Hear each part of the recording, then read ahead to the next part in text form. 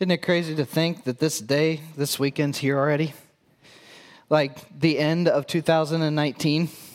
Is it just me, or does it seem like it goes quicker every year? I've always had people tell me, and there are always people who are older than you. They say, just wait, it only goes faster. Does anyone else find that to be true? Really? It's true, right? The older you get, the faster the years seem to fly by. And it's like a never-ending freight train. It just goes quicker and quicker. And for some of us, it's like hardly even fair how quick this year even went. It just flew by. But then I'm willing to bet, like a lot of you feel that way, but I know that there's also some people here who have felt, and maybe feel right now, this year just drug by. Like you couldn't wait for it to be over. It was the worst year ever, and it just drug on and on. What's neat is that we have people sitting here today that are across all lines. You have some that for you, man, 2019, that was the year. Like there's some news that you got, like good news, or there's something in your family. Like there's different things, life transitions that you are just beyond excited about, and you can't even wait. And you think to yourself, if 2020 is anything remotely close to how this year went, whoo, it's going to be good. But then there's some of you that 2019, it was terrible. And maybe it's because there's someone who's not here now that was there at the beginning. Maybe it's a relationship that suddenly ended, whatever it is, but you find yourself here, and it was a really long year. You're not even sure if you want 2020 to come. And you'd be okay if it just didn't. And maybe you feel like you're just at your wit's end. No matter where you are, the reality is it's coming, right? This week, it's the end of 2019 that seems to have just began, and 2020 is coming. And what if this next year, whether you had a good year or a bad year, doesn't matter. What if this next year could be a year that you have only ever dreamed about? Could be a year that you didn't even think was possible. If you had a good year, what if it could get even better? I'm not saying like accumulating more stuff. I'm saying like it could actually get better. Like it could have even more of a purpose, even more meaning. Like something could happen that would allow it to be even better. Or what if you had a terrible year and 2020, what if that could be like a transitional year? What if that could be a year that, man, it marked the start of something new, of something different? I'm not saying that to say, well, here's the 5 steps to doing that. I'm not that way. I'm just saying, what if it could happen? What if you could have a year in 2020 that you've only ever dreamed about and that most people will only just dream about? Today we're going to start a mini-series, and you've heard me say this before. I really like the in-between weeks, between series sometimes, because you get the reset. But this time it's not just one message, it's 2. We're going to do a short mini-series that bridges into the new year, that welcomes in the new year. And I really think that this series is something actually all of us need, because I think it's what we're all after.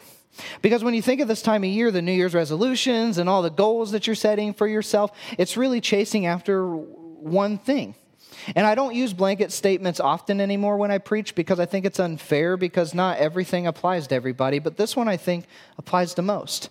All of us are doing these things and because we're searching for something that I think the title of this series actually recognizes. We want to know how to have a year we've only ever dreamed about. We want to know how to have a year that is unlike any other. A better year, a more meaningful year. For some, we're praying for a slower year. For some, maybe we're praying that something exciting finally happens. Whatever it is, we want something new. And I think this series can actually give that to us because we need a reset.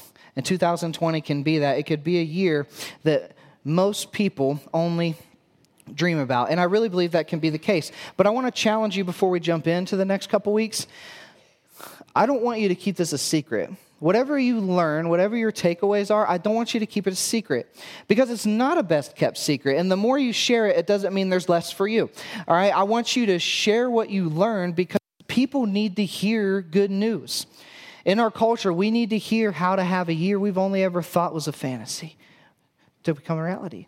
And I want you to share what you learn in the next couple weeks. Okay. Can you do that? Awesome.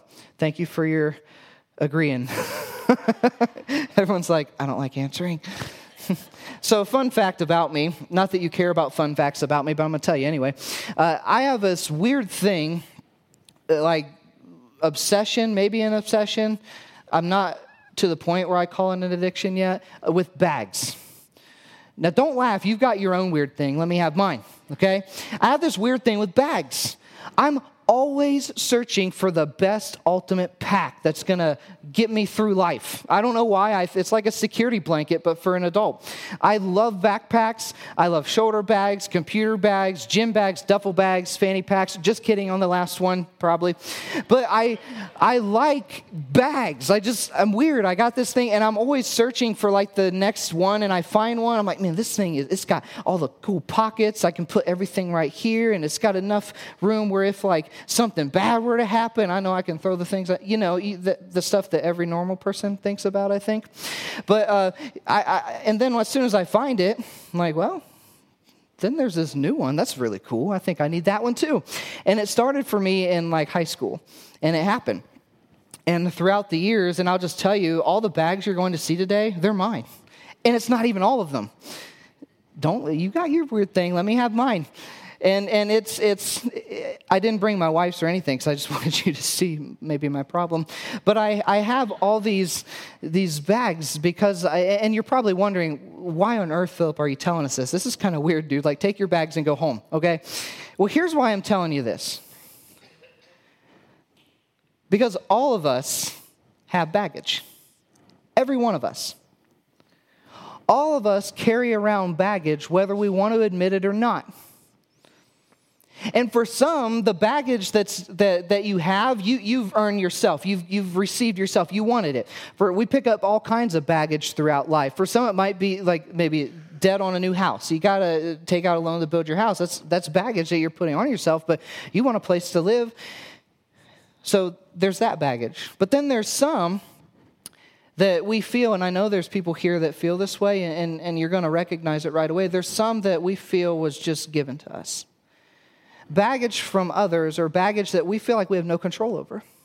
It's baggage that we almost feel like is a weight tied around our ankles at times. We had no control. We didn't ask for this, but it was given to us by family or something, but it's there. And before we know it, we actually end up moving through life with a whole lot of baggage. And the journey to us getting that, it starts really young. And what I'm hoping to do today is to understand, why do we have it? Where does it come from? And what can we do about it? But the journey does start young.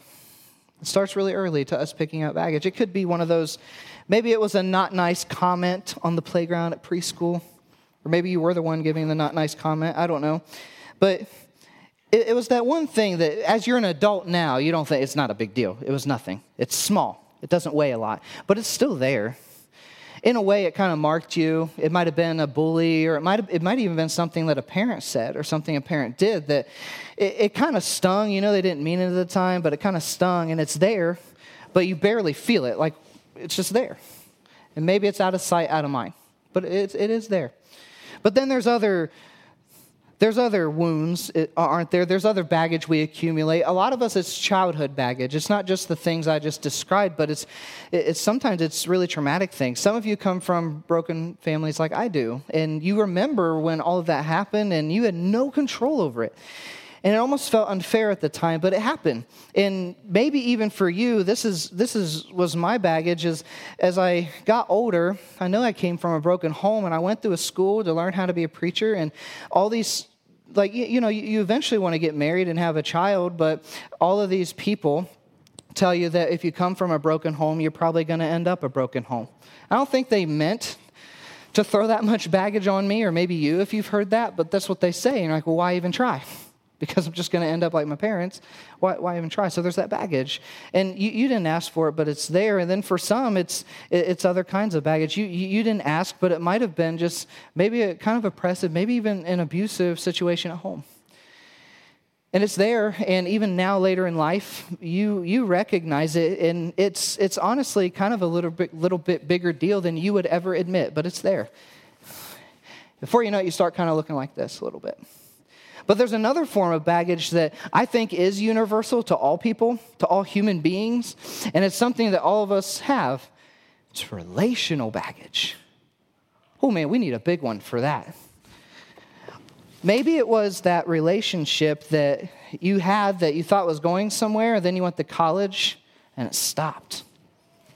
Or, for a lot of us, our baggage with relationships starts really young, right? A lot of it starts in elementary school or maybe preschool. I got a girlfriend. Like, no, it's just a friend. Just leave her alone and you never talk. But then there's junior and senior high, and maybe things start to get a little serious. But there's always that point where it ends. Sometimes for the first time, and even though you're a grown person and maybe you're married, there's still those things kind of marked you and you remember that heartache. It's still there. But then maybe you had a lot of relationships that ended. And maybe you were always told it was your fault. Or maybe it was. No matter what, we have the baggage and it's heavy. And it kind of gets in our way. Sometimes even in our current relationships, it gets in the way because it's still there. Isn't it? The memory. And for a lot of people, they bring that into their current relationships. But maybe it's not even romantic relationships at all. Maybe it's relationship with your parents. Boy, it's stressed, it's fractured, and it just seems like it's never going to end. But it's there. And every holiday season, you can't wait for them to be over. You actually empathize with the Grinch. That's how bad it is. But then there's other baggage that we accumulate. It's not just relational baggage and childhood wounds and everything, but there's those transitions in life. Some of them we can't help, like maybe the time that you lost your job. You didn't see it coming, but you lost it. Or maybe it was getting older, and people don't recognize that transition enough. I don't think that you get older and you can't do the things you used to be able to do, and you start to watch as your friends aren't here anymore, and it's scary, and it's heavy. It's baggage. Other kinds of transitions, but there's one that I think is pretty big, and it's one that all of us feel in short supply of, especially in America. Time. Boy, we feel like we don't have enough time. And for some of you, it's not even your fault that you're so busy. It was just given to you because maybe your kids are involved in way too much, or maybe transitions in your family that they require a little bit extra attention, and you feel like your time is just draining. And it's big, and it's heavy. And you have it. And before we know it, we look like this. You can go and say, this is a dumb illustration, Philip. Like, you look ridiculous. I understand. But this is how we look, isn't it? And you know what the crazy part is? Here's what we do. We start to position our baggage and we organize it throughout life. We compartmentalize it. We organize it. We start to put it in places where maybe we don't see it anymore, or maybe when others look, it looks nice and organized. I don't have a problem. You have a problem. I'm good. But we kind of organize it. You know where the place is that we do this the most? Check your Instagram feed or your Facebook. That's where we do this the most. For some, we feel like our baggage holds us prisoner, so our social media is a place where we can be free from that. We don't have to air our real selves. And then for some of us, we're proud of it. We're like, yeah, I got all this. You guys don't even know. Those are the people that you typically unfollow, but they're there. And then for some of us, we like to package it all, and we kind of like the model with it. Like, I know I could never make it. I get it. That's why I'm a pastor. But we take it with us. You see what I'm saying? And before long, we move through life like this. Weighed down with tons of baggage, and we take it with us everywhere we go. And before long, we feel completely overloaded. And before we move on into the new year, I've got to tell you that I believe the first step to having a year that most people, including yourself, have only ever dreamed about is to do something about this. It's to do something about the baggage. Because all of us have it. But what can be done? What can be done? Where does it even come from? Sometimes we don't even recognize it. Like, how did that even get there? Well, I think we can learn where it comes from and how to deal with it from a guy that I think's very wise. And it's a guy that you hear a lot about in the life of Jesus. His name's Peter. He's one of Jesus' closest friends. And he actually, with what we read today, I think gives us the key to unlocking a year that most have only dreamed about, including yourself. He shows us how to get rid of this and how to not walk with it anymore. I'll read the words as you turn there, and then we'll hang out there again. There won't be anything on the screen, so get out your phone or whatever you're using to look at the word, or just hang out and just listen, okay? But here, it's 1 Peter chapter 5, verses 6 through 11. I'll read it as you find it, and then I'll read it again, okay? Here's what it says. Listen to these words. Humble yourselves, therefore, under God's mighty hand, that he may lift you up in due time. Cast all your anxiety on him because he cares for you. Be alert and of sober mind. Your enemy, the devil, prowls around like a roaring lion, looking for someone to devour. Resist him, standing firm in the faith, because you know that the family of believers throughout the world is undergoing the same kinds of sufferings. And the God of all grace, who called you to his eternal glory in Christ, after you have suffered a little while, will himself restore you, make you strong, firm, and steadfast. To him be the power forever and ever. Amen. This is a letter, and it's written by a guy named Peter, the Apostle Peter. Why do we call him that? Because he walked with Jesus. He was a good friend of Jesus. And he writes to a group of Christians who have a lot of baggage, just like you and I. Their baggage, I would actually classify as pretty severe. Like, their baggage was they were afraid to talk about their faith. Not only that, but they were being killed because of it. They were being persecuted. They had a lot of baggage, a lot of anxiety. And I don't know about you, but there's something comforting to me when I read in the Bible and understand that even people back then dealt with anxiety like we do now. And people back then had baggage just like we do now. It might look a little different, but they had it. And Peter shows them how to ditch their baggage. And the best part is he tells us where it comes from. And you might have missed it, but just hang on because we're going to go back there again. So let's read it again. Listen to some of the key words. Humble yourselves, therefore, under God's mighty hand, that he may lift you up in due time. Cast all your anxiety on him because he cares for you. Be alert and of sober mind. Your enemy, the devil, prowls around like a roaring lion, seeking someone to devour. Resist him, standing firm in the faith, because you know that the family of believers throughout the world is undergoing the same kind of sufferings. And the God of all grace, who called you to his eternal glory in Christ, after you've suffered a little while, will himself restore you and make you strong, firm, and steadfast. To him be the power forever and ever. Amen. So, how do we shake the baggage? I think we're going to find out how. And the first part is to understand where it comes from. You have to go to the source. Some of us have this and we don't even know where it comes from.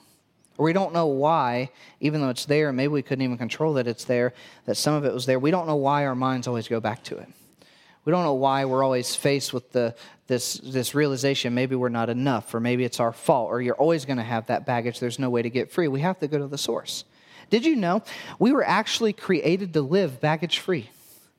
Every single person was created to live completely free from anxiety, from worry, from self-doubt, all of that. We were created to live completely free and in harmony, not ever having baggage to carry around. That's how we were created. But some like to ignore the reference in this passage, and it's an important one. The reference to the roaring lion.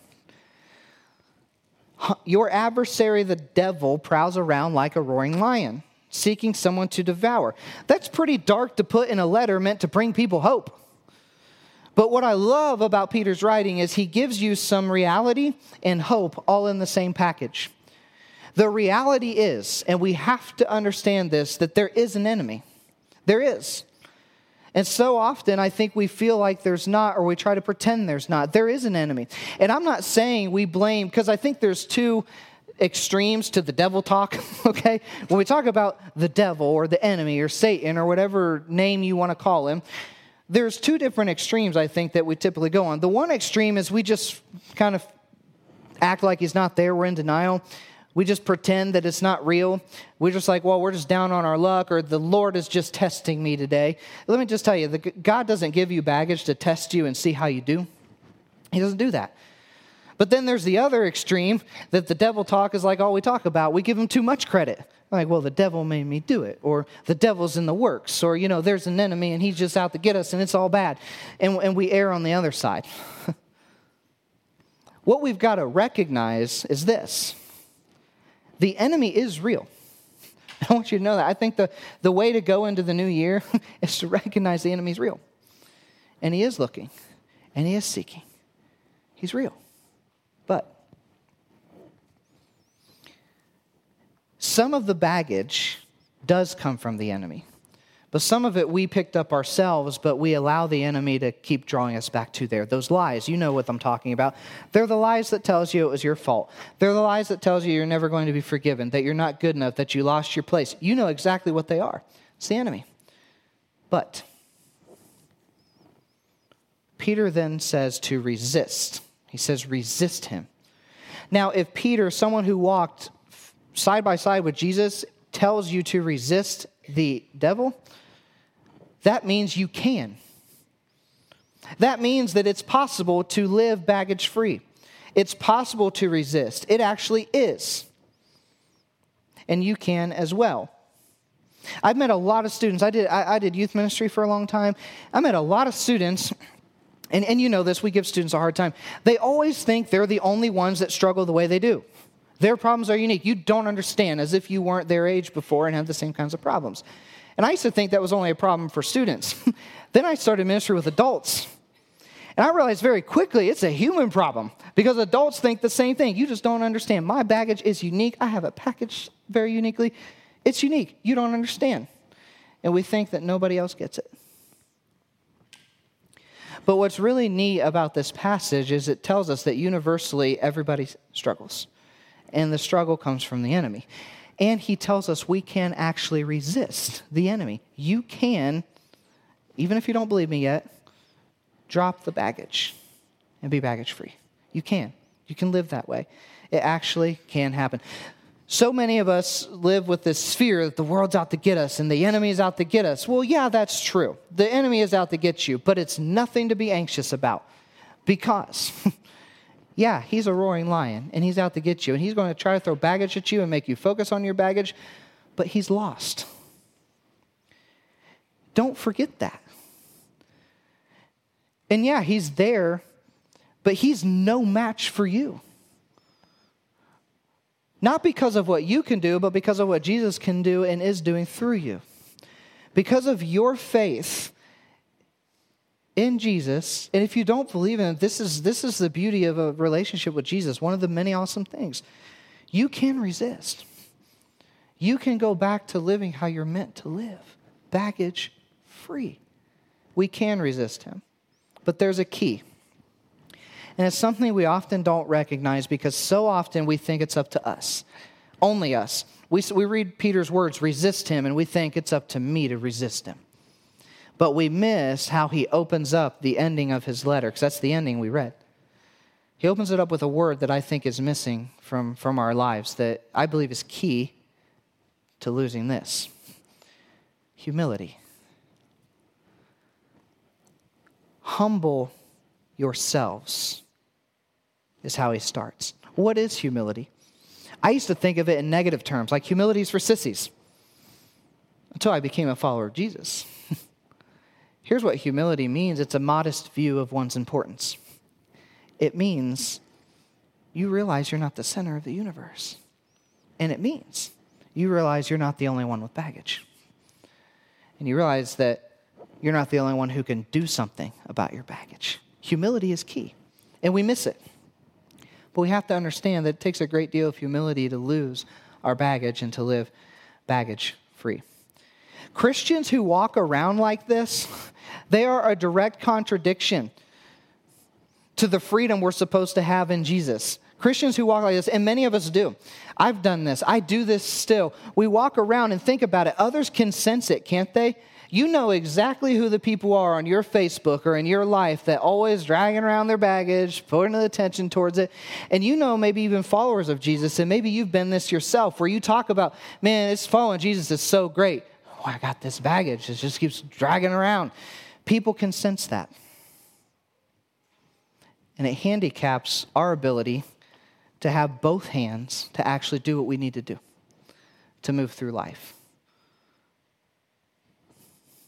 There's got to be a level of humility to realize our anxieties are not ours to bear. And I find it really interesting that it's Peter who writes this. That just really blows me away. If you've talked about Peter before, or if you understand who he is in the Bible, it's really interesting because he was like the one apostle that it didn't come naturally to. Humility. He was the one that when Jesus said, all of you are going to desert me, he goes, nuh-uh. I don't know what you're saying, Jesus, but I am here till the end, buddy. I am not leaving. And what did he do? He ran. And I think he had to work at it over and over again. Even in some of the early writings in Acts, we sense that Peter still struggled a little bit with humility. And over time, you watch this man transform, and you hear it in this letter, that he's now understands the key to losing his baggage. He understands the key to living anxiety-free, worry-free. Cast your anxieties on him, because Peter's humble enough now to realize, and I hope that we can be as well, the baggage isn't ours to carry. It's not. It's not yours. And your job isn't to carry somebody else's. Once we recognize where it all comes from, that there is an enemy, and once we recognize we can actually defeat him, and we can live baggage-free, and once we recognize that humility is key, if you can get those three things, it'll free you up to do what Peter tells us to do in this passage. Cast all your anxieties on him because he cares for you. If you can get to that place, you can do exactly what he tells you to do. And let me tell you this, when you actually willingly give up the baggage that you're carrying around, it opens the door for Jesus to care for you. And don't miss this. When we get out of the way, Jesus can get in the way. And he can get in the way of the enemy. And he can get in the way of the baggage. And he can take it. But we have to get out of the way. You know what happens when we get out of the way and let Jesus get in? Those earliest wounds, this is what happens. Those earliest things, that they're still there. You may not think about them a lot, but they're still there, and sometimes they come up. But when you let him get in the way, and when you recognize that it wasn't your fault, it doesn't define you, you can give it back. It's not yours. Those early childhood wounds that all of us have, the bully on the playground, or the things that our parents said, or maybe the fractured relationship we started to have with our parents back then. Maybe you saw your parents like I did separate, and so, all the studies show you that if you come from a broken home, it's always going to be that way. That's not mine. It's not the boss of me. It doesn't matter. It's not my baggage.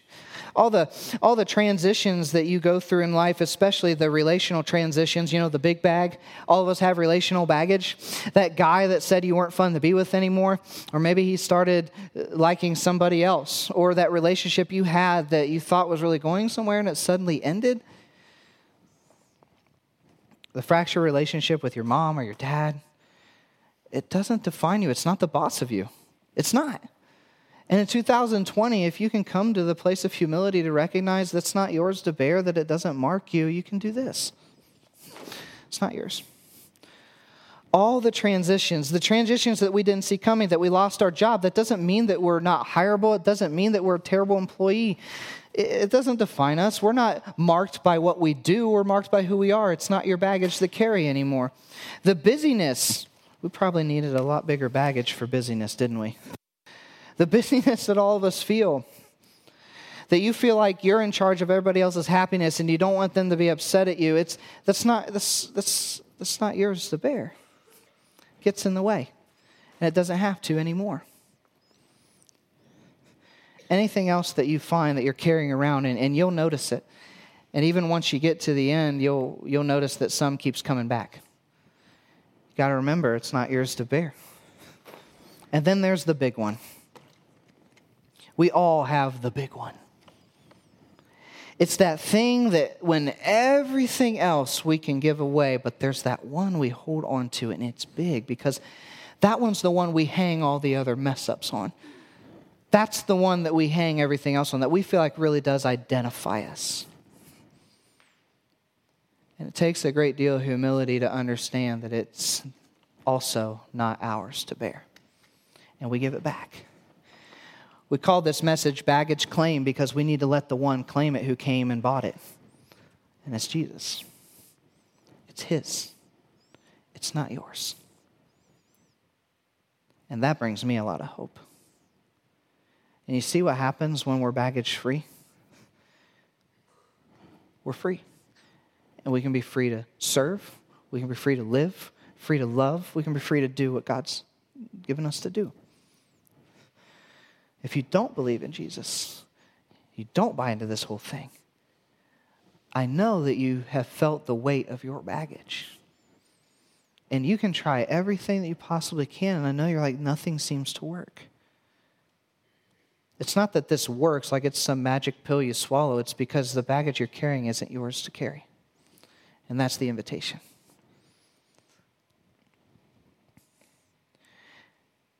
Check out verse 10. Here's why I think when we get out of the way, Jesus can get in the way. Because Peter tells us in verse 10 that the God of all grace will himself restore you,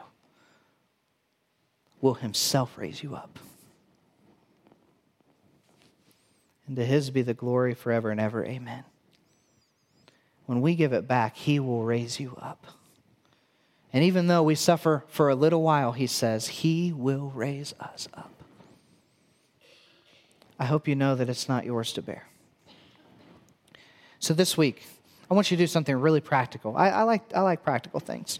I want you to get practical. As we go into next week, because this is just part one of a 2-part series, I want you to do one thing. Just one thing. I want you to identify your baggage. So often we ignore it. I want you to name it. I want you to, whatever you got to do, write it down, text it out, whatever, but I want you to identify it. And then here's what I want you to do. You're going to go, whoa, that's too easy. Well, it's hard to do, but it's easy to say. I want you to make a plan on how you're going to give that back.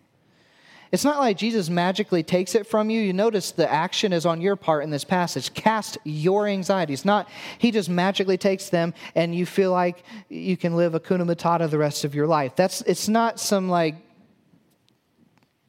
health and wealth gospel. It's you have to do something. You have to identify your baggage and give it back. So make the list, check it twice, and make a plan on how you're going to give that back. And for some of you, your baggage that you carry is so severe, I want you to know that you're probably going to have to enlist the help of someone, a counselor, somebody, because it was so traumatic for you, and we need to just erase the stigmatisms in your eye. We need to erase the thing that tells people that mental health is a bad thing. It's not at all. Go get help. Seriously. That's how you're going to give that anxiety back. Cast that anxiety. Maybe you need to go talk to someone.